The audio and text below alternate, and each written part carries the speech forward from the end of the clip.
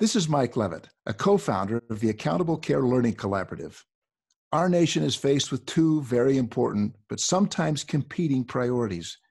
We have a duty to provide the best possible health care for every patient, but we must also remain competitive in a global marketplace. That's what value-based care is all about. Our challenge is to create a uniquely American system of health care. Truly, we're in a race to make value work.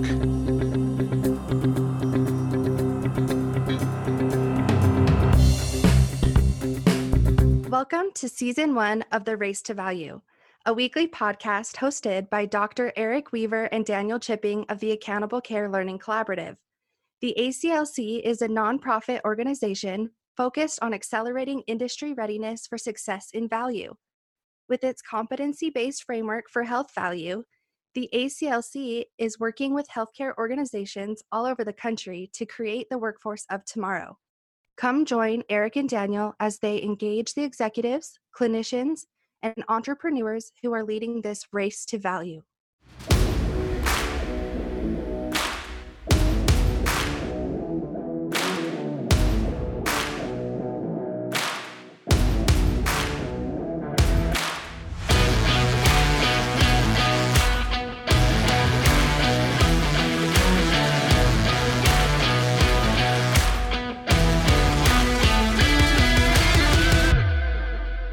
Welcome to Race to Value. This week, for the first time, we have two guests coming your way. From the Cumberland Center for Healthcare Innovation, CCHI, we have Dr. Brent Staton, Chief Executive Officer, and Dr.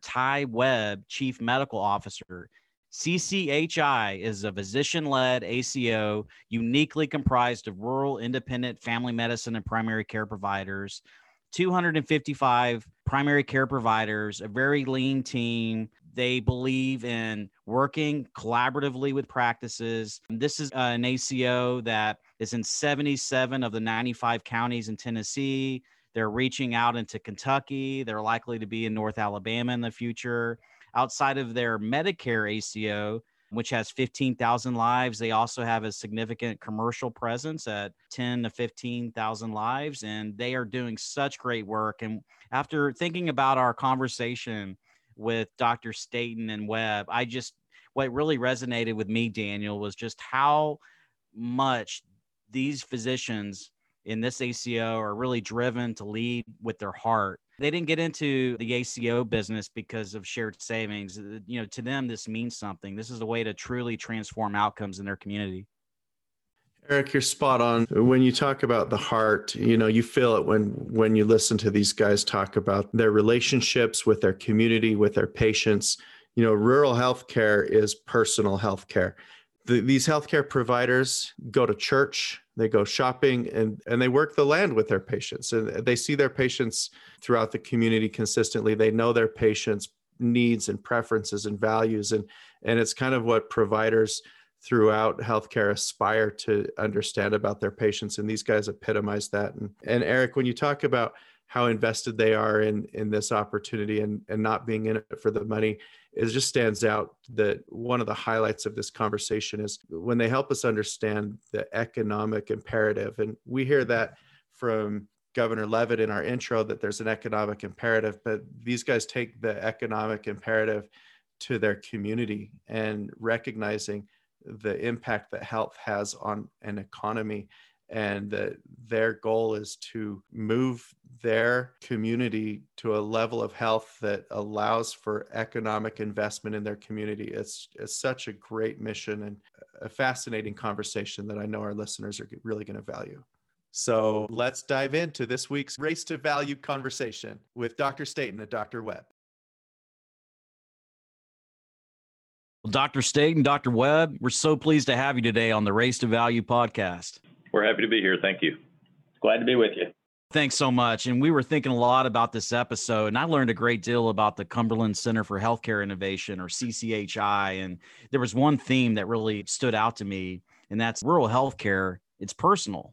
And with your ACO, there's such a deep connection in the community, which I think in many ways makes your job as a provider so much easier. It's this deep personal awareness of your patient's needs, values, and preferences. And it's what urban doctors long for. I hear it all the time. So you stated it this way when we had a conversation the other day, and you said, we live here and this is our home. And when I hear that, I think of the disconnect with urban healthcare professionals in many respects. I mean, they can effectively remove themselves from their patients at the end of the workday. But when you guys go to out in the community, you go to church, you see your patients, you see them in the grocery store, you work alongside them in building and planting and harvesting. So I thought we could start this conversation off today on a personal note and have each of you introduce yourselves, but also, tell me what led you to practicing medicine in rural Tennessee, and what is life like for a rural provider, both around medicine and also at home? I would love to hear that, and I think our listeners really enjoyed this introduction to rural Tennessee. Would you like to start, Dr. Webb? Sure, I'd be glad to. So I'm actually not a native Tennessean. My dad was in the military, and so I grew up in a couple different places, but most of my childhood was in Indiana. My backyard was a cornfield, but we were a suburb of Indianapolis, so kind of had a mix of rural and urban. Ultimately, was fortunate enough to settle in Tennessee. That's probably a longer story, but I was looking for, always wanted to go into medicine, be a physician. I was looking for a more rural location to practice. There had been a bit of and still is a challenge in getting physicians to be in rural areas. Before I moved there had been one or two stable physicians over the last 20 or 30 years, but there had been a bit of a rotation where doctors would come and go about every 2 or 3 years, usually to pay off loans or that sort of thing. And the most common question I received the first 5 years I was in practice was, "Nice to meet you, but how long are you staying?" And I always said, "Well, I at least hope to stay until my youngest graduates from high school." Well, I've done that, and he's graduating from college this next year, so I guess I have to come up with a different answer to that question, but I don't get asked much anymore. We feel like we're at home where we are. And when we go to church or to the store and we meet our patients, that's okay, because they also are providing services for the community, and we all know each other. So whether they run the car dealership or the local hair salon or the preacher at church, or we interact with each other in lots of different ways. I think I'll step in here now. I'm Dr. Brent Staton. I'm a family medicine physician in a relatively small town called Cookeville, Tennessee. We're in Putnam County, which is right between Nashville and Knoxville. We're just a little bit north of Dr. Webb. He's about 20 minutes from us. But what led to practicing medicine in rural Tennessee for me really is roots of family. Kind of go back generations in my family in the state of Tennessee. I grew up working on my grandparents' farm about 50 miles from here in a little community called Pall Mall, Tennessee. We had the home place farm, which is a couple hundred acres, what we called up on the river. A lot of Tennesseans will understand that comment, up on the river. But I didn't really start out to be a physician in my life, to be honest with you. I started out trying to figure out what I wanted to do. I really didn't figure out I wanted to be a doctor until I was probably in my early 20s. Kind of switched gears, finished my bachelor's degree in business, and decided to go into medical school. So I took a little bit of a scenic route through life. So it's a little bit different than most doctors that go kind of straight through, want to be a doctor when they're 15 or 16 and they work toward that goal. My life kind of led me in the direction. So I sort of ended up doing what my life showed me to do instead of choosing early on that's what I needed to be. Having been raised in Middle Tennessee area and grown up working on a farm and working out in the fields, hauling hay and cutting tobacco and stripping tobacco, what felt like every Thanksgiving. It seemed to rain every Thanksgiving whenever tobacco was in case. So you got to have Thanksgiving lunch and then run out to strip tobacco.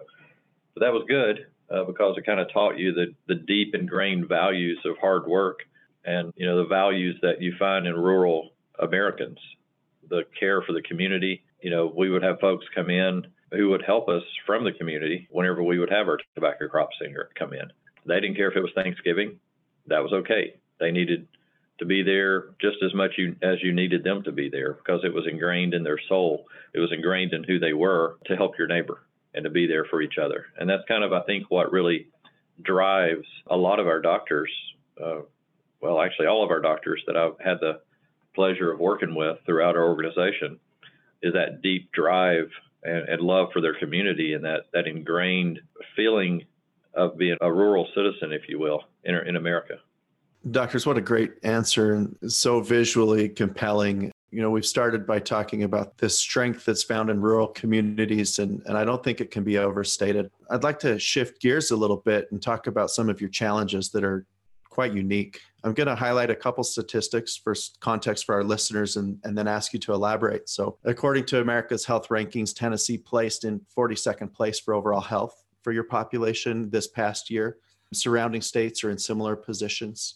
Tennessee's leading causes of death are heart disease and cancer. According to the 2000 census, the median income for a household in the county where you are, Dr. Staton, is $30,900, and 14.7% of the population were below the poverty line. You've got significant challenges with lack of resources, and such as social and community services that I think urban areas take for granted, like food banks, even hospitals. Another major challenge is the drug and alcohol use and misuse and addiction. And I should note that in your area, we're seeing a downward trend of opioid prescribing, but there really are very limited treatment options for these things. And one of the challenges, even if there is a treatment option, is that in a small town where everybody knows each other, you know whose car is parked in front of the treatment center. So that kind of limits people's willingness necessarily to receive treatment. Can you help us really understand the reality and depth of these challenges and limitations? How does rural healthcare manage in the face of these? How do you get funding to address them? And what difference does being an ACO make for your ability to take the steps that are needed to fix these issues? It's interesting. Whenever you ask the depth of the challenges, I had a visual image of a deep black ocean, because the depth of the challenges in rural healthcare are as deep as the sea. So we address these issues with our patients on an individual basis. Every time one patient comes in, it's a new patient. They have new problems, they have new issues. We do have an opioid epidemic, as the rest of the nation does. We do have extremely limited resources in rural Tennessee. We have a county in Tennessee who lacks a healthcare provider entirely that we kind of encompass within our ACO. We surround that county, so we try to provide services for them. We don't have hospitals remaining. We've had many hospitals close in our rural communities, unfortunately. The new models in healthcare aren't necessarily always drawn up to match the lack of services. All the organizations tend to be speaking on SDOH, social determinants of health. We've been dealing with social determinants of health since we began our first day of practice. Lacking, if you will, in one of those areas, well, if they only lacked in one, that would be awesome. But lacking in a plethora of those areas is, unfortunately for us, standard operations. Traditionally, we had relied on family in communities to care for their elderly parents and to care for their families. But unfortunately, Dr. Webb and I were talking earlier about how spread out, if you will, families are becoming. And those resources are no longer available. So we're looking more in depth in the community to provide those resources. And it's just not there, unfortunately. So we have to make sure we have a more high-touch approach to our patients in primary care in a rural setting. So with this high-touch approach, we're able to communicate with them, whether it be by telephone or in person, or do home visits. Whatever the need is what we will fulfill. Because like you were saying in the first question, these are our neighbors. These are our friends. These are people we know. These are people we go to church with, we shop with, we live with. It's not distant for us. This is very personal for us. Our ACO, although it encompasses 77 counties out of 95 in the state of Tennessee, every single county within our organization is personal to each and every doctor within our organization, even if they don't live there, because they have the same feelings, they have the same attachment to Van Buren County as they would Overton County, as they would Lincoln County, as they would Shelby County or Davidson County, because they understand the needs of those communities. So when we come together and we discuss how to fulfill those difficulties in rural health, the ACO allows us to talk to the doctors across our state and spread the ideas that may be working in Lincoln County that we may not have thought of in White County. So it gives us an opportunity. It's almost unimaginable being able to come together as a group like we do in order to meet a lot of the challenges that rural health presents every day. Well, as much as I learned about the Cumberland Center for Healthcare Innovation, I was really enamored by the way you came about together in forming this ACO and trying to tackle some of these unique challenges in the rural communities that you serve. And to your point, I mean, it's a deep sea of challenges within rural communities. I mean, you have disproportionate burden of chronic disease, restricted access to care often. You have geographic isolation and lack of public transportation. You have issues with health literacy, and you might have challenges with employment. And there was something that really stuck with me when I learned about what CCHI was thinking as you formed the ACO. You had this mission, like, we're going to come together and we're not just going to focus on the healthcare of our community. Of course, that's first and foremost, but the way you approach health, it's more holistic. You know, you're thinking about, and I don't want to put words in your mouth, but I really saw that CCHI was all about building the economic opportunities as well, because that's the big equalizer in health. You know, if you could eliminate barriers and allocate resources for the people that you serve, it's a lift for the entire community. And can you speak to Dr. Staton, Dr. Webb, just how your mission was able to drive not only the formation of the ACO, but your continued success, and what have those outcomes been in terms of not only improving outcomes, but building economic strength in the community? Absolutely. So to start from a community standpoint, and then I'll pass it to Dr. Webb from a practice standpoint and kind of blend the two together. So in the beginning of the ACO, we came together as kind of a small group of physicians, and we were only in 14 counties at the time. But we saw that if we had healthier schools, which were healthier students, we could improve education over time. We saw that if we had healthier workforce, which equates also to healthier parents, we would have healthier schools, and we could improve productivity in our communities. That would be attractive for business and lead to job opportunities within our communities. So the goal of us coming together was absolutely the quadruple aim, which I'm sure everyone's clearly aware of that. But we also looked at it from a larger area because, again, these are our communities. These are our people, if you will. This is our home. And, you know, we looked at this and we saw an opportunity to provide higher quality of care within our communities, to kind of reach out and provide increased value, increased community value, which would then make our areas attractive for corporations, which we've seen a large group of business opportunities coming to our areas over the last several years. And we hope to see more, because we work very diligently to make sure our workforce is healthy and our schools are healthy. From a foundational standpoint, as the community begins to grow and develop over time, there are lots of different pieces that go into that, of course. I remember back to my days of studying natural history and biology, and if you look at the natural history of a field or of a meadow, what happens is you may have a pond, it slowly fills in, then you have grass, and then trees grow, and before long you have a forest. And when you look at rural communities, they grow and develop in much the same way, in sort of a pattern of strength and complexity and diversity from that standpoint. So if you look at education and you look at healthcare, those are two really important foundations for a community to begin to grow and develop and progress. And so if a group of people come together and live in an area beyond just the basic needs of food, clothing, and shelter, then the next step is going to be, is this community going to grow further? And so with education and with healthcare, then that next step can begin to progress. So you mentioned hospital closures. We've lost 3 hospitals in our region in the last couple of years, which has been very detrimental to those communities. There have been a few practices closed as well. And so we know that hospitals provide jobs. We know that the educational system provides jobs. And if you lose either one of those in a community, you really take a huge step backward, both from a job standpoint economically, but just from a moving forward standpoint, you lose all that momentum. An individual primary care practice can bring as much as $1 to $2 million of, and I'm not just talking to the practice. I think the latest figure that I saw, and this is a few years old, was a medical practice, a doctor could bring to the community a couple $1 million of economic benefit. And that's just in the jobs and the revenue that practice brings to the community.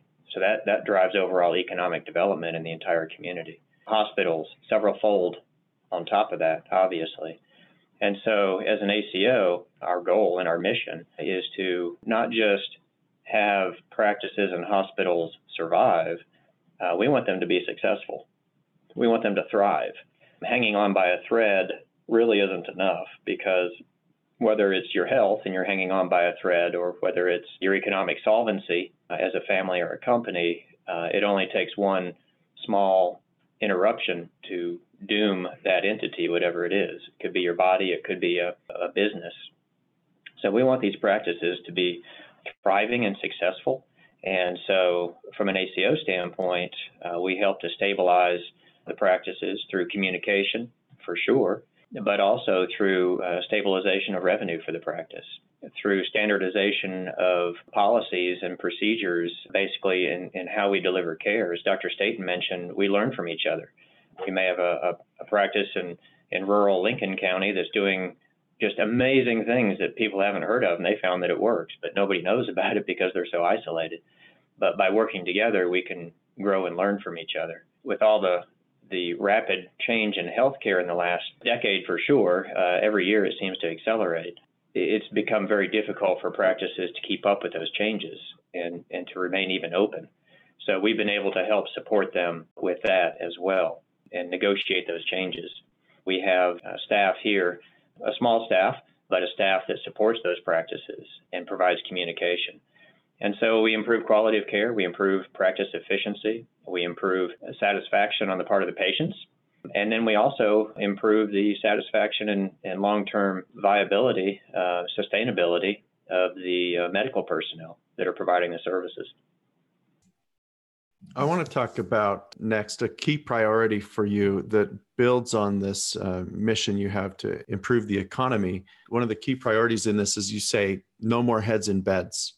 And for a hospital-led ACO, that philosophy could lead dissonance as it disrupts their standard revenue streams. But for physician-led ACO like CCHI, it really aligns perfectly with your goals. And from industry research recently, an article in the American Journal of Managed Care last month from our ACLC research partner, David Muhlstein, we know that physician groups are becoming the dominant type of new entrant into the ACO space and have been most successful in achieving savings to date. And these physician-led ACOs, of which you're a part, are generating $180 per member per month in savings on average. So rather than being paid by heads in beds, you suggest that hospitals should instead be reimbursed on acuity.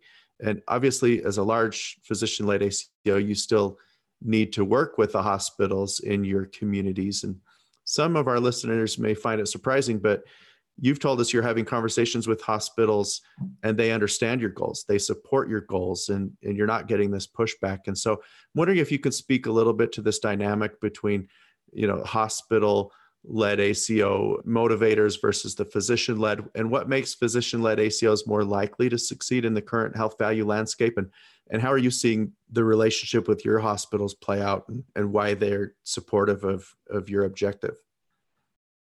Yeah, we've had several conversations, especially with our local hospital, I guess, in Cookeville. It's Cookeville Regional Medical Center. It's one of the leaders, I guess, in cardiac care. It's wonderful to have that regional hospital within this area, this rural Tennessee area. But, conversations with other hospitals as well. You can imagine we have a lot of conversations with a lot of hospitals, being in 77 counties.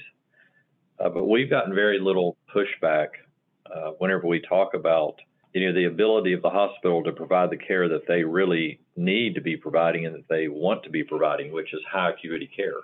We prevent hospitalizations for things we can manage outpatient, pneumonias, urinary tract infections, typical what we would consider low acuity admissions, which can sometimes be a burden to a system, especially in times like now. It kind of speaks to the time of being in a pandemic when, urosepsis admission can take a bed for someone who may have a pneumonia that's based on COVID at this time. So I think it's played itself out to prove that acuity of care for a hospital is more important than heads in the bed. And I think the hospitals are realizing that a little bit more now. Our goal is not to prevent a necessary hospitalization. Our goal is not to prevent someone from accessing emergency care when they need it. Our goal is certainly not to prevent someone from getting any medical service that they absolutely need, but our goal is to make sure our patients receive the appropriate care and early interventions that they need and deserve in order to have the highest quality of health care. And the hospitals have been communicating with us more effectively. We get ADT feeds from them. They make sure, periodically we revisit this idea to reinforce it. They make sure that they communicate with their primary care physicians in the community to make sure we receive information if a hospital has one of our patients inpatient or in the emergency room. They communicate with us in a way to prevent that person from overutilizing services that really they may need to come to my office. And I don't mean this in a condescending way in any way, but maybe they need to have their hand held for a few minutes and listen, let someone listen to what they have to say. So you can really identify the true depth of their problem instead of, them going to the emergency room for maybe something that may be recurrent, but they're not receiving the care that they need. They're just receiving care.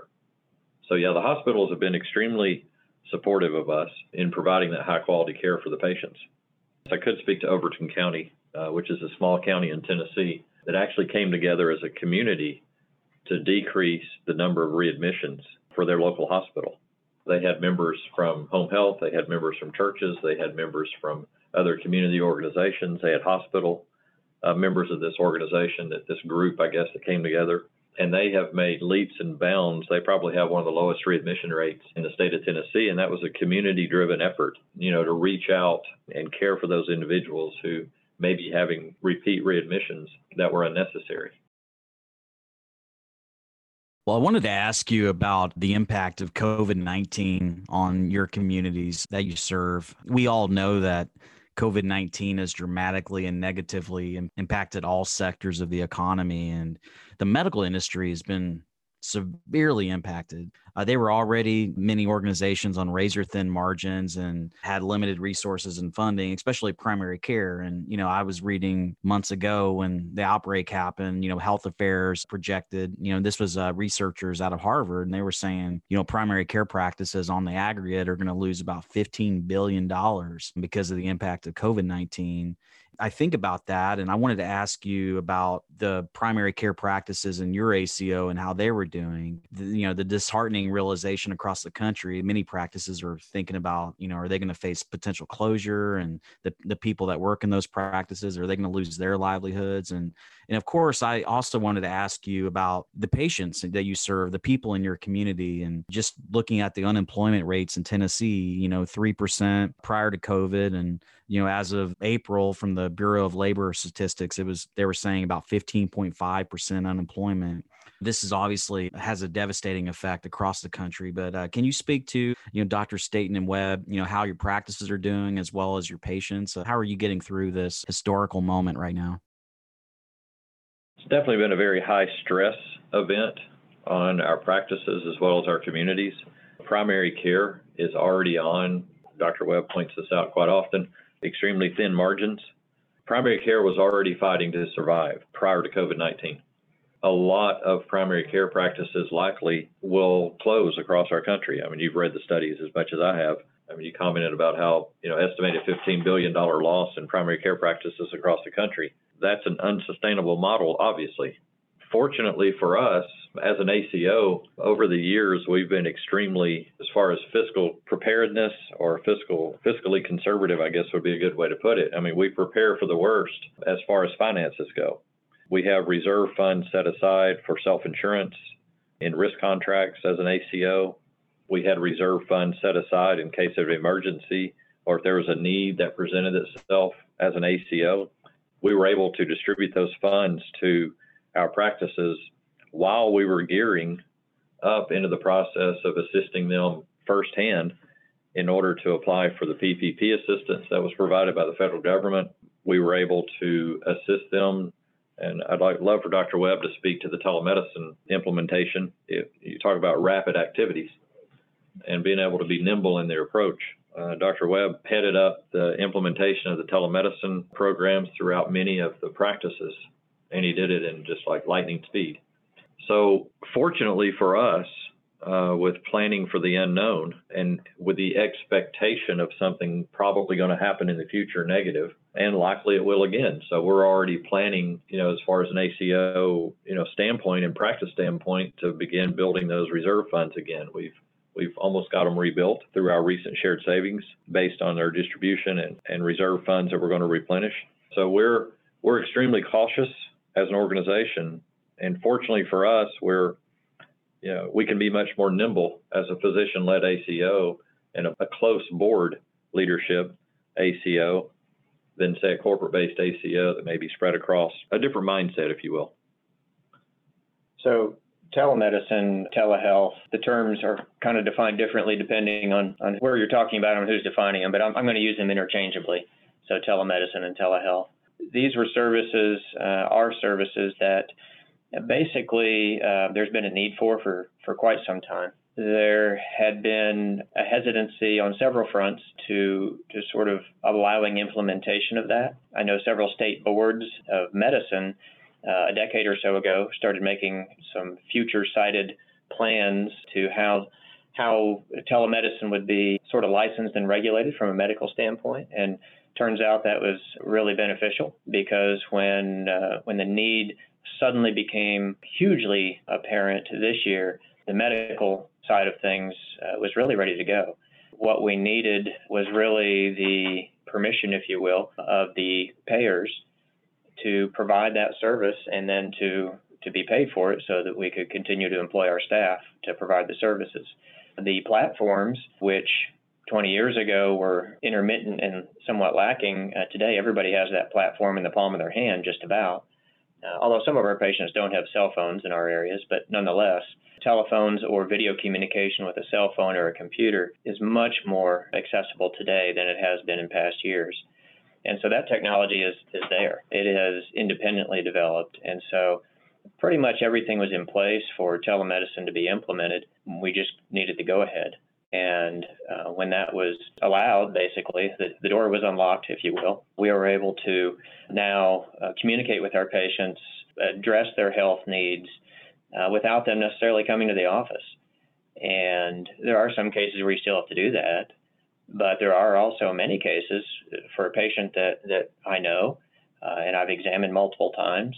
We really just need to look at each other and talk about what's going on and have a meaningful conversation so that they can know what to do next, so that I can be assured of where they are medically. And so all of our physicians across the organization were in the same situation, and their patients were in the same situation. So suddenly this became a great way to socially distance while taking care of people. As the economic impact continues to hit, resources are becoming thinner and thinner, and some of our patients don't even have the ability to get to the office. They don't have transportation. Sometimes they may have a vehicle but no gas. Sometimes they don't even have a vehicle. We do not have effective public transportation in the rural counties. There is a patchwork of services, but it's not quickly responsive to patients' needs.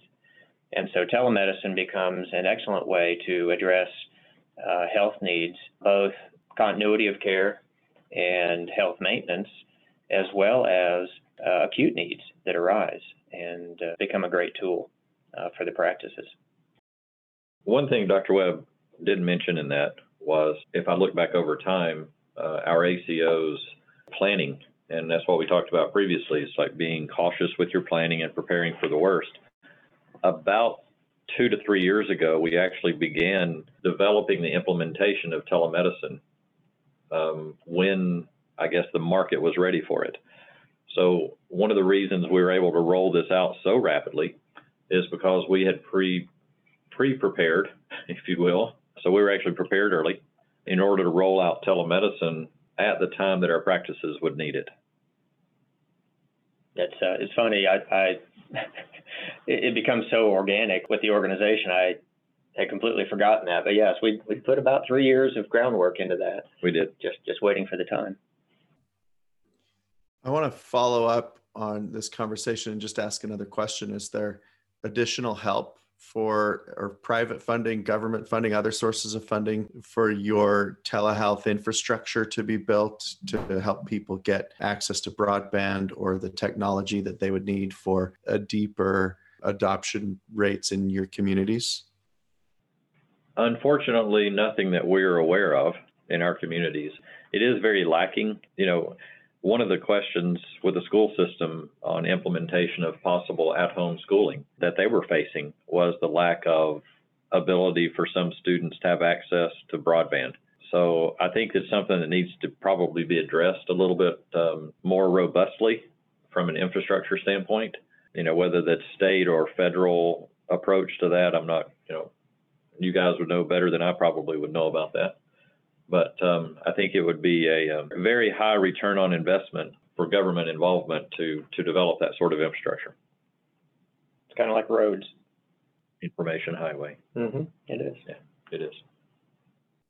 I think about the role of the government in this, and not to get too political, but some of the projections out there are saying that rural America could be hit the hardest by COVID-19 just because of the fewer medical facilities than urban and suburban areas. And then you have longstanding systemic health and social inequities that really put rural residents at risk of getting COVID-19. And I just wanted to compliment you both. I see that you're out there exercising your civic responsibility to get the word out and make sure your patients are informed. And for example, I saw on social media, you recorded a video just urging the community to wear masks and take the pandemic seriously. And it is a serious pandemic. Obviously, there's been some mismanagement, but it seems like rural communities really do need the help to get through this, as well as other stakeholders across the country, of course. But one of the things that I was really impressed about and just learning about CCHI's response to this, and I want you to explain this a little bit to our listeners, but you're part of a broader task force in the communities that you serve that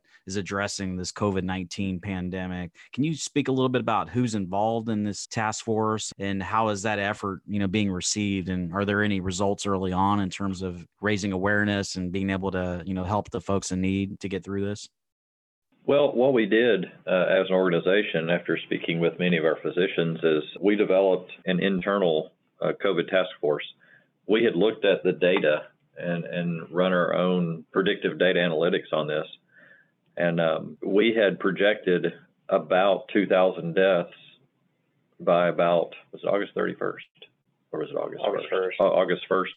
So we kind of run the numbers and projected about 2,000 deaths in Tennessee by about August 1st. And I think that's about what hit. We won't share our future projections with you, especially in this, because we like to stay very, very, very apolitical as an organization. But internally, we're working very diligently, and we began a COVID task force. We have 11 physicians that are on that throughout the organization, and we have many community representatives as well. We have former mayors, we have school directors, we have nursing home administrators. That's just an example of some of the individuals that are on it.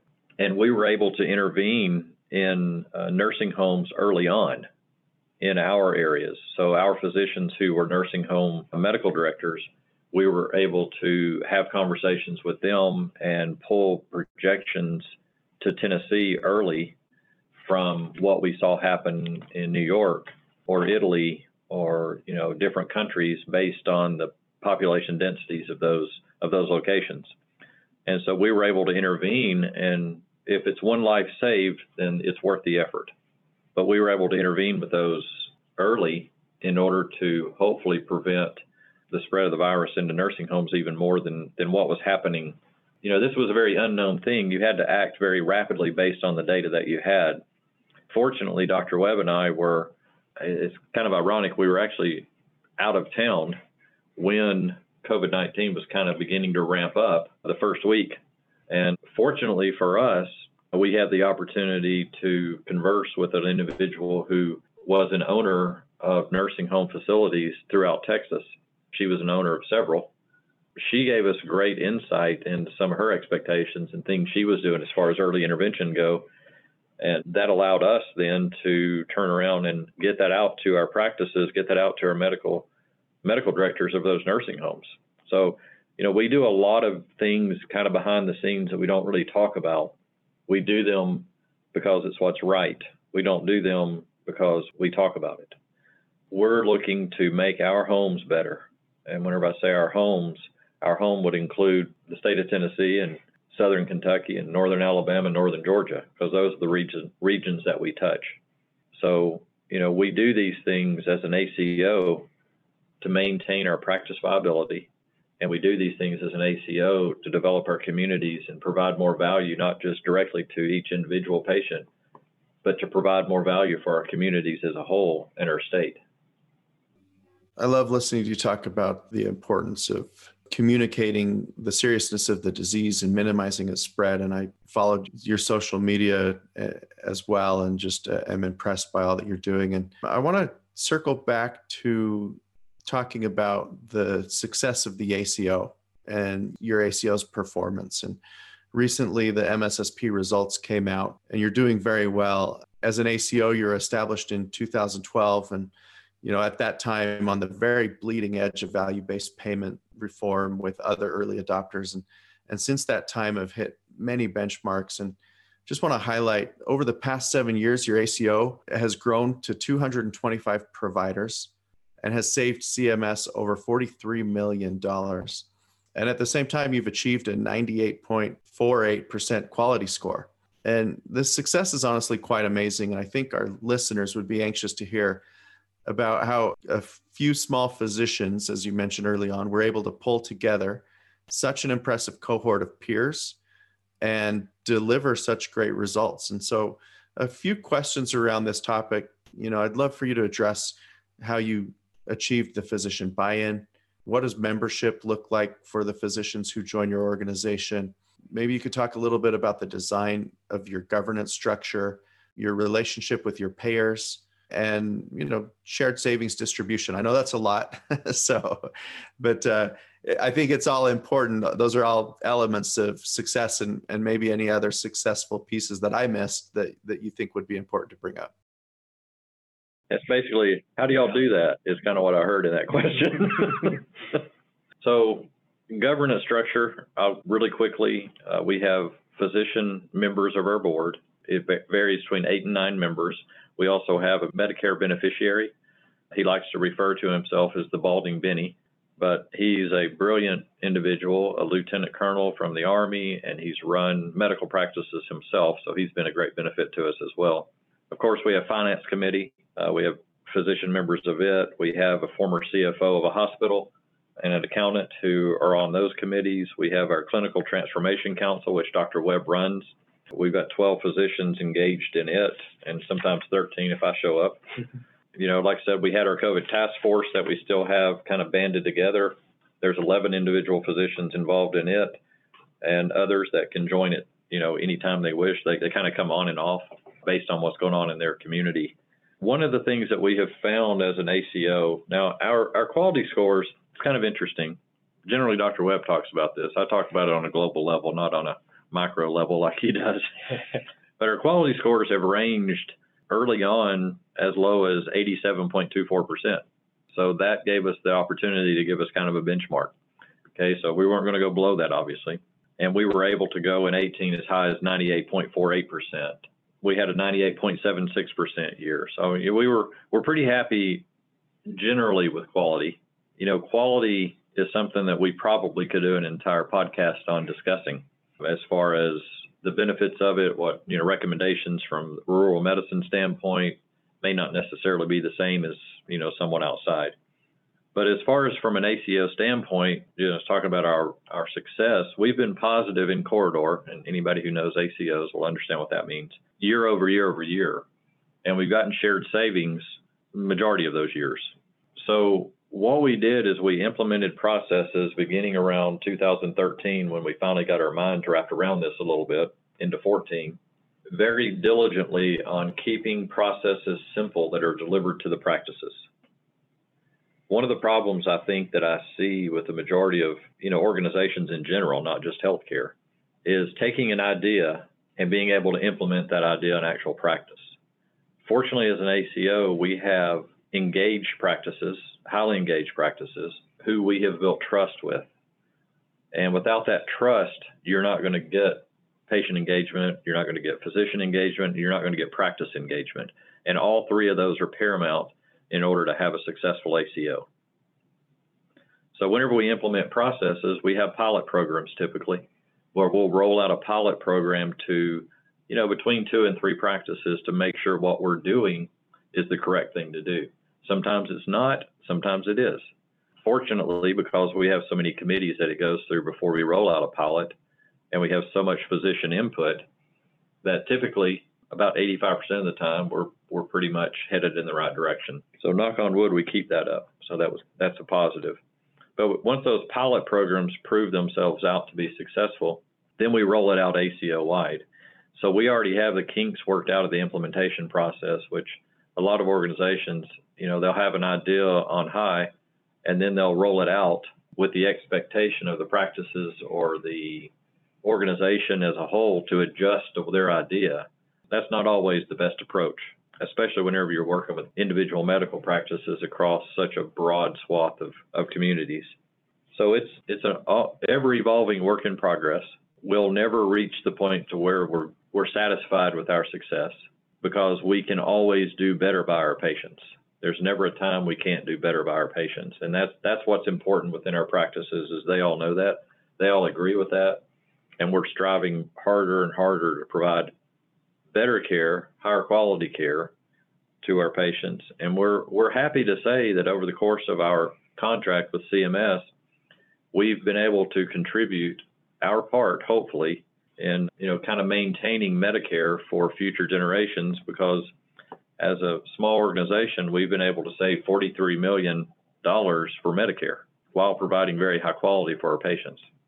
Whenever we saw our quality come back at 87.24% on that first 2014 year after the pay for reporting year of 13, we were very unhappy with that. So in a couple of years, it took us to go from 87.24 up to 98.76. And we've been hovering around there. Of course, you're going to have ups and downs a little bit. We have high expectations of our organization, because if you look back at why we came together, we figured if we got shared savings, then that's great. But if we didn't, that was fine too, because we were going to provide higher quality care. We were going to provide services to our practices that they've never had before. We were going to provide input and insight from practices across the area and the region, so we could kind of come together as a cohesive group under one umbrella. In doing so, provide the kind of care that we feel that our patients deserve to receive. Now, in that, we were able to communicate with some private payers. Fortunately for us, we were able to attain some communications and relationships with those payers. And I'm going to have Dr. Webb kind of speak to those contracts. Yeah, absolutely. The image of the curtain being pulled back is one that just continues to resound with us. It's almost like if you've ever watched The Wizard of Oz, it's when Dorothy's in the Emerald Kingdom and everybody's trying to figure out what mystical thing is happening, and all of a sudden somebody pulls back the big green curtain and you see what's really going on. So that's how eye-opening it was for the physicians across the country, and certainly in our organization, to see what was happening with the money, what services cost. It sounds crazy now to even say it, but we had no idea. We had no idea how much services cost, whether it was a hospitalization or a home health care. We sort of knew medicines because we constantly got feedback from patients on those, but even those are, even today, still a bit mystical, how you figure out how much a medicine is going to cost. So having the availability of data to the physicians is critical. It may go without saying, but I'm going to say it anyway, because I've just run into some people who think that medicine, the practice of taking care of somebody with their needs, it really just boils down to, checking a few boxes. And it's not that. It's actually very complex. There's the science involved, which is very complex. And then there's all the interaction with, as we've mentioned, the social determinants of health. You've got all the payer factors in there, and then you have patient choices in there. So it becomes a very complex system. And physician-led teams are still the most efficient way to deliver the care. And once those physician-led teams became aware of what the cost was for the benefit being obtained for the patient, then become much easier to direct what sort of care was going to be utilized for what problem. Again, it sounds very simplistic to talk about it in retrospect, but that's really how things have developed. And so insurance companies have been really in charge of the dollars for healthcare. And, it makes good sense, right? You spread out the risk over a lot of people, and hopefully everybody gets the care they need. And that's ideal. That's why insurance exists, why it got started. private insurance companies, whether it be Medicare Advantage plans or more what we would call commercial type insurance companies, are always looking for value because they have a certain finite pool of money to draw from, and they have a large amount of care to provide for. And so they're looking for efficient ways of delivering that care and using those dollars wisely. So our organization came to their attention through a variety of relationships. And through those conversations, we've been able to develop contracts with Blue Cross and Blue Shield and with Humana and with Cigna.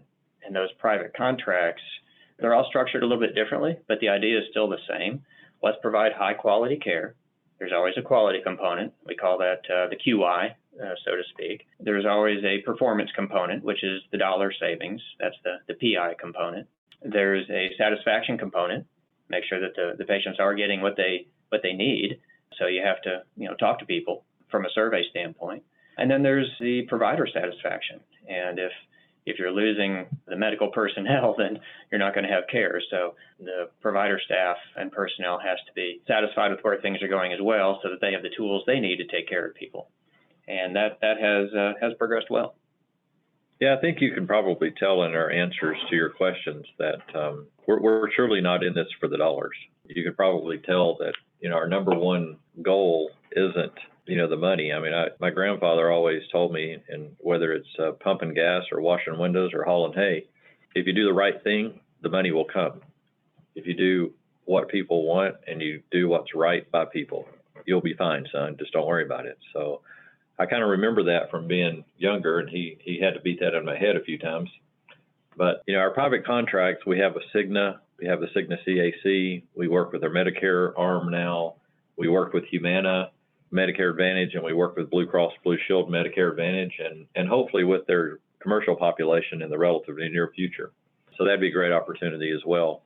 But those contracts are extremely important to us, not because of the dollars necessarily involved in the contracts, because we know providing this care and providing the services that we provide, the dollars will be there.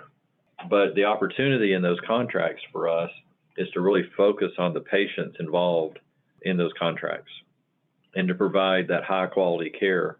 High quality care does not always equate to low cost care. Actually, in many cases it doesn't. But high quality scores, and you can look at many ACOs, there's not a direct correlation, and sure, some people would love to argue that have PhDs and whatever degrees.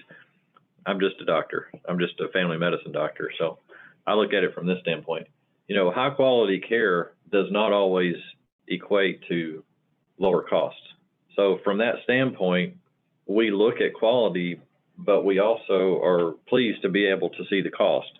So, one of the messages that's very clear, that is, if you get one admission for COPD of one of my patients this year, and I'm thinking of her name right now, but I can't share that with you because that'd be a HIPAA violation. But one admission that I can prevent, I can see that patient at minimum 3 days a week, every day in my office. She can come and see me 3 days a week for 52 weeks out of the year, and it would still be less than one admission to a hospital for that COPD exacerbation. So the high touch care that we provide for our patients is based on sound evidence. There's reasons we do the high touch care that we do. So I think that rolls into our private contracts as well. If we have patients who are high risk, using data analytics and predictive analytics that we have within our facilities here that we run, we can project who likely is going to be that one admission. We can project who's likely going to have to go in for CHF during Thanksgiving or Christmas, because that's typically when they go in, or their birthday, because they diabetic ate the birthday cake, or the CHF patient decided to consume the country ham. There's reasons people end up in the hospitals for what happens in their environment. We're able to see those and project those and predict those out, and we're able to intervene. So with our private contracts, we provide the same care regardless of whether we have a contract with the company or not. So if you come to one of our practices, even though we're able to predict through our contracts who may be admitted for COPD exacerbation or CHF exacerbation, using that experience and that knowledge whenever we see our patients as physicians in our practices now, I guess we're better able to identify those individuals who are at higher risk from a practice standpoint. So everybody that we see in our practices receive the same level of care, whether you're in one of these contracts or not. So that's what I mean by the contracts are nice. You can kind of hear that we're really not, in this for the money. We're in this to support the practices and support the patients and support the physicians. That's the goal of our organization, support our communities. One thing that Dr. Staton said that we've talked about in the past, and that has to do with the relationship between quality and cost. And we've said many times that quality and cost are related, but they're not correlated.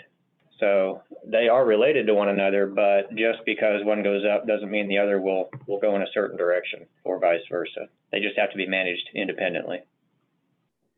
I think the data shows that, but I think there is a correlation between two other elements in a successful ACO. And I wanted to hit on this a little bit in our next question. There is a correlation between, happier physicians and better care and better outcomes for patients. And what I mean by happier doctors, like being able to tap into that sense of altruism and why you got into medicine in the first place. I mean, that's the quadruple aim, if you will. That should have been part of the triple aim, I guess, when the IHI announced it. But, to have better outcomes, lower costs, higher quality, you have to have a physician workforce that's truly engaged and not inundated with minutia and data entry and tasks. And, Dr. Webb, you mentioned that medicine isn't just a science. It's not an algorithm. It's not just check the box. I mean, there's an art to it, but there's also a human component to that. And I wanted to speak to you a little bit about how CCHI approaches the quadruple aim and how that's been able to translate into results. And one of the things that I've learned about today in our conversation, as well as our other conversations leading up to today, is that a lot of how you approach that quadruple aim and being able to give the physicians that headroom to really focus on outcomes and really impacting the lives of patients. It's about making things simple. I mean, that's a core tenet, simplification and the artful presentation of data. And there's millions of data points in an ACO, and there's so many advanced analytics and reports. And, you can just look at, the trade shows and all the different bells and whistles that a lot of the ACO vendors have. But, you have a way to really display data simplistically. You provide basic reports. I mean, you have a really small workforce in your ACO. I think you have 6 employees, and you're dealing with hundreds of providers across 55 counties, multiple states. Can you, just as we kind of synthesize all of these learnings together, taking the mission of the ACO and why you founded it and how you weren't in it for the dollars and how you were looking to improve the lives of the communities, the lives of people in the communities, and how does all that intersect with that quadruple aim and the presentation of data and how you drive performance and results? It seems like your ACO has been able to figure out this formula for how do you go about and the execution capability to really bring it all home together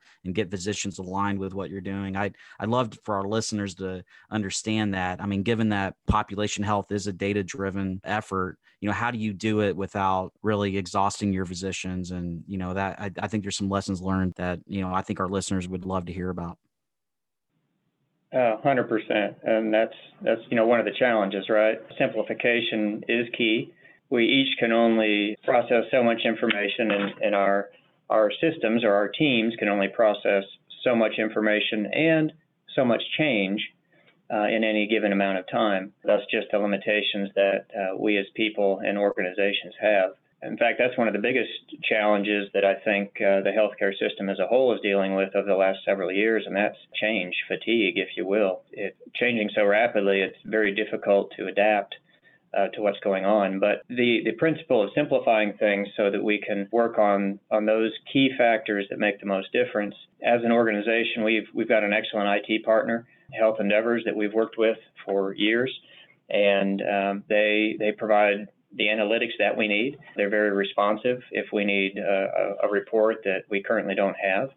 And so having that IT support has been fantastic and has enabled our cohesive group here to then develop very precise and concise reports to deliver to the practices. And these have been consistent through the years so that the practices know what to expect. They know what the reports are going to contain, what to do with the information in them, and how that's going to impact their patients, how it's going to improve the quality of healthcare. And it's really this transition from the old model of fee-for-service, which many years ago worked out okay because volumes weren't that high, and so physicians could provide very personal care and get paid fee-for-service, and it just made perfect sense. And then as the system progressed through the years, margins were reduced, volumes had to increase, and so physicians found themselves having to see more and more and more patients in the fee-for-service model. And so a lot of the population health types of activities that occurred, I guess, organically, if you will, in the early days were lost. And so those are being regained now.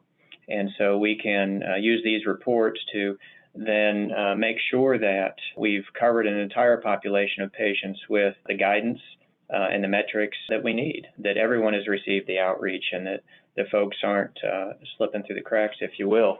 And we do have programs in place designed to get data from the hospitals. That's also sort of a new thought in some ways, at least in our area of Tennessee, of getting ADT feeds from the hospitals. So we've had a couple of systems responsive to that.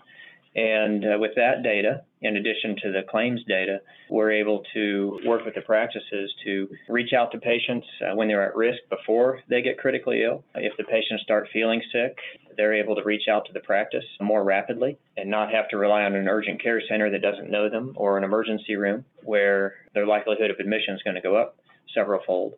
And so the idea of early intervention and reaching out to patients, reducing the need for higher acuity care through better communication and preventive care has been very effective. There's one comment, just a sidebar. So our organization focally here at CCHI would include 6 individuals as far as, 6 FTEs locally. If you build out our organizational chart to include our practices underneath this one umbrella organization, we have between 750 to 800 employees overall, and we take care of about 500,000 patients throughout the state of Tennessee. So, the whole KISS principle that everyone talks about, keep it simple, stupid, we like to roll it up to the base organization to keep things as simple as possible, to drill down our data. Dr. Webb works on this more than he'll probably talk about, but he does a fabulous job at drilling down the charts, and Amanda, our operations manager, works on drilling these numbers down in order to make it more palatable when data comes into the offices. Because if you walk into the office and you have 200 pages of data that you're handing to a doctor, they're just going to look at you laying on their desk and say, yeah, I'll get to that later. I'll read that tonight in bed. It will never happen. But they work diligently here at the ACO in order to provide a report that's really simple, one page. They can look at it. They can immediately tell who their ER frequent flyers are. They can immediately look and tell who their most expensive 20%. They can immediately look and tell who their next most expensive 20% are predicted to be. They can immediately look and see actions that need to be taken. So we have actionable data that's delivered in the hands of the physicians that they can make movement on immediately. And that's really what needs to happen, throughout our healthcare system, is it needs to be actionable data instead of data overload. Just because we have an information highway doesn't mean you need to be sending down 18-wheelers to everybody. Sometimes you just need to send me an Uber. That's all I need. I'm really impressed with this concept of how lean your organization is. A lot of ACOs will invest in significant care coordination infrastructure and centralize that. And you guys have gone the opposite direction and said, you've got this practice level approach for patient engagement and this mentality of simplification. And, most physician-led ACOs feel that they kind of lack the access to capital to build their own infrastructure. And so they partner with MSOs and try to create, follow a more turnkey approach through economies of scale. And so recently Health Affairs, for example, reports that nearly 40% of ACOs have a management partner.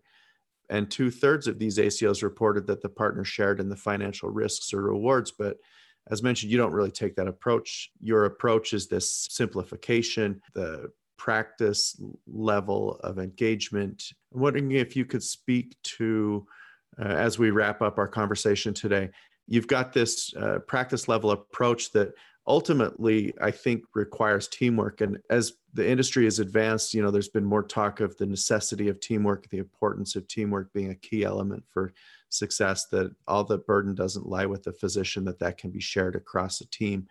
And I really think you guys emulate this well. And so as we wrap up our conversation today, can you tell us, how has your cohort of practices become so effective at teamwork? And what do you say to the provider-led ACOs who think that their MSO is critical? So if there are another secret or two of the rural practice that you can share with our listeners that they can take home and apply in their own systems and practices, I think we'd love to hear that. The structure that we chose to approach, or I guess, pursue, instead of having centralized care coordination, we have centralized data analytics. We have non-centralized care coordination, because if I call somebody in Lincoln County and tell them, hey, I'm Dr. Staton, I'm calling you from Cookeville, they're going to be like, why are you calling me? And I don't need insurance, or I don't need my student loans paid off, or whatever they're calling about nowadays on your phone. So centralized care coordination as a concept, if you're a major payer, okay, fine. But you have to look at healthcare like you look at politics. All politics is local. Well, so is healthcare. You want to talk to your care coordinator, you want to talk to your nurse from your doctor's office about your care.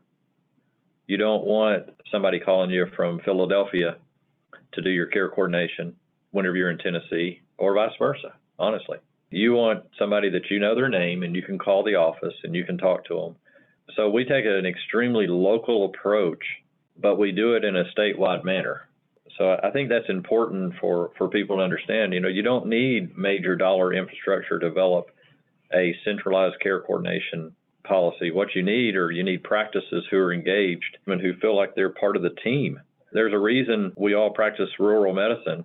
Our staff, unfortunately, are probably some of the lower paid individuals in the community working for a primary care physician. The revenue stream's just not usually there. But we do it for different reasons. We do it for altruistic reasons. We do it because, we really care about the people who come in the office. So that's the reason we decided to take the local care coordinator approach.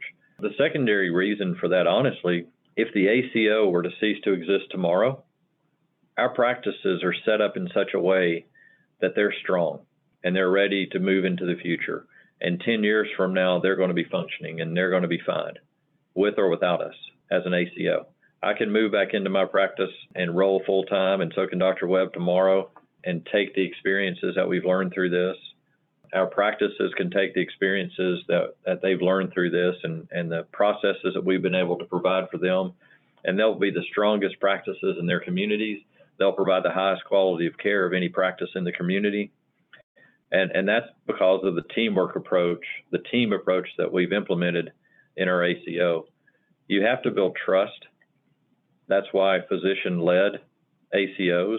And whenever I say physician-led, I don't mean, guys who, if they get out of medical school and go straight through an MBA and, they may be brilliant. I'm sure they are. They probably have to be to do all that. But the feel of having your feet in the mud and the feel of getting your hands greasy and dirty whenever you're doing the real work on the ground, when you're taking care of those people who come in, when somebody walks in, blood dripping down their elbow because they've almost cut their thumb off and they have nowhere else to go.